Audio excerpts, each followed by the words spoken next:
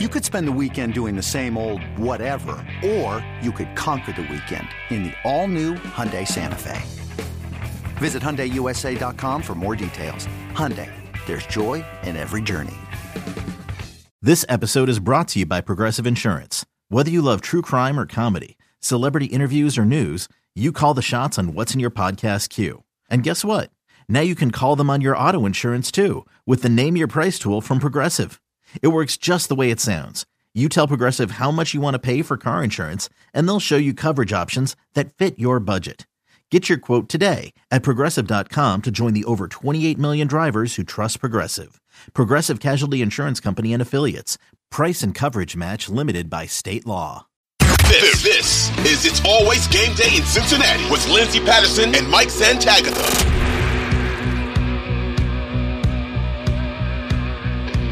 I want to get your feel a little bit on, do you think the left tackle backup, it would be more important than a right tackle backup because Lyle Collins is at least hopefully coming back at some point this season? Or would you rather have that swing tackle that can do right or left but isn't at as high of a level? I see, that's a really good question because I think about what the offensive line looked like in 2021. I think about what the offensive line, it got better last year for the majority of the season when they got more reps and chemistry together. For me, this is my hot take with Lyle. It's obviously important to let him get healthy, fully healthy, and they're not rushing him back like a Trey Hopkins situation when he came back from his ACL injury. And they're like, get back out there and start. And that was way too soon. And I feel like he never rebounded from that injury. But with Lyle, take your time. Hopefully Jonah can be just average. I just need average. If he's above average, then fantastic at right tackle. And then you have Orlando Brown. Good in that game too. We haven't talked about it yet, but you look pretty good. And I'm excited to talk about that, but just overall with Orlando Brown Jr., a lot of people are saying, and I hate saying this because I know how Kansas City fans take it, and I don't mean it as a shot to Patrick Mahomes. Everybody knows he's the best quarterback in the NFL, but I feel like maybe Orlando Brown Jr. will see a little even more. It's crazy to say even more success with Joe Burrow because he's been to Pro Bowls. You know, he's been, I would say, a pretty valuable offensive lineman. And then he gets to be on the left side with him. And hopefully, you know, that just helps Orlando Brown. So I'm not answering your question, and I promise I'm going to. I think swing tackle is more important. Yeah, it's such a weird situation, though, because we're calling these guys offensive tackle 3. And even though Lyle Collins isn't going to play left tackle, I think he's offensive tackle 3 on either injury when he's healthy. If Jonah's healthy, you just slot him into right tackle. If Brown gets hurt, I think they just flip Jonah over and put him in at right tackle and put Collins in there. So you're talking about offensive tackle when Lyle's healthy, at least offensive tackle 4 and offensive tackle 5, which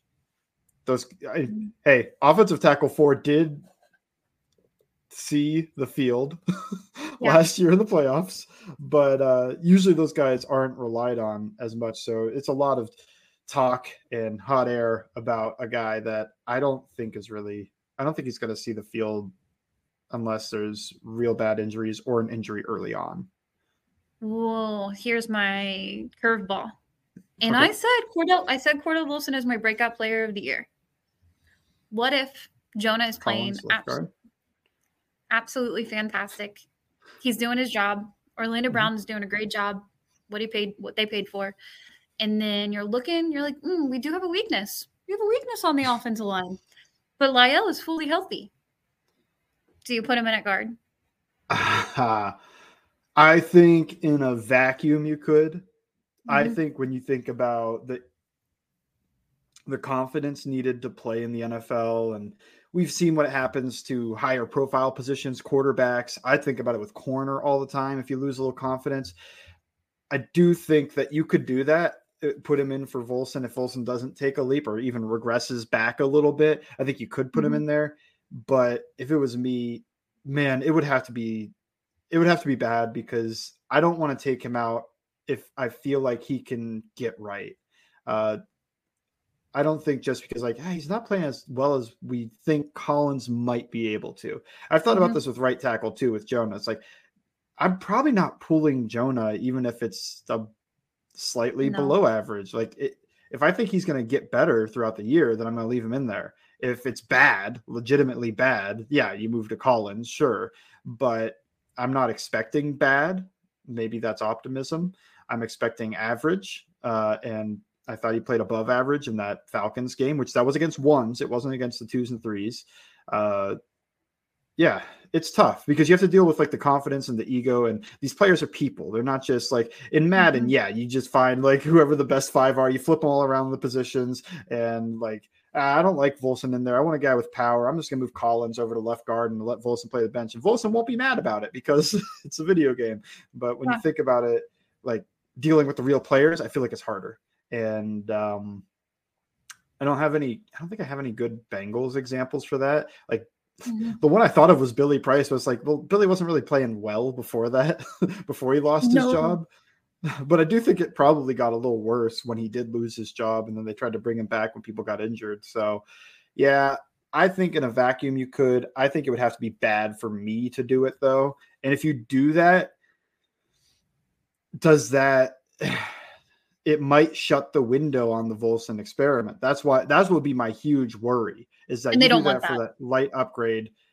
Yeah, right. You don't want to do that because you're limiting what could be a cheap contract for you if you're thinking money wise with all the guys you have to pay, but also a guy that's young-ish, but young NFL wise and is still learning and hopefully getting better. You're hoping that he can just progress into a higher end starter rather than being possibly a liability. I think he was your breakout player. I don't know if I could see that, but I think he is going to be better this year. I think he'll be better than he was last year. Yeah. I don't know if I could see him full, whatever breakout means, whether that's Pro Bowl or that just means like that guy's real good. Like, do you think he could become as good or better than the two guys, the other 2 other guys in the interior? Or do you think he's going to, even with the breakout, still be the 3rd best interior lineman on the team? I think I think breakout for me personally would make him, you want to be behind Alex. He's going to be behind Alex Kappa, but he would be the 2nd. That's what breakout would mean to me. Okay. So but, as good or better than Karras. Yeah.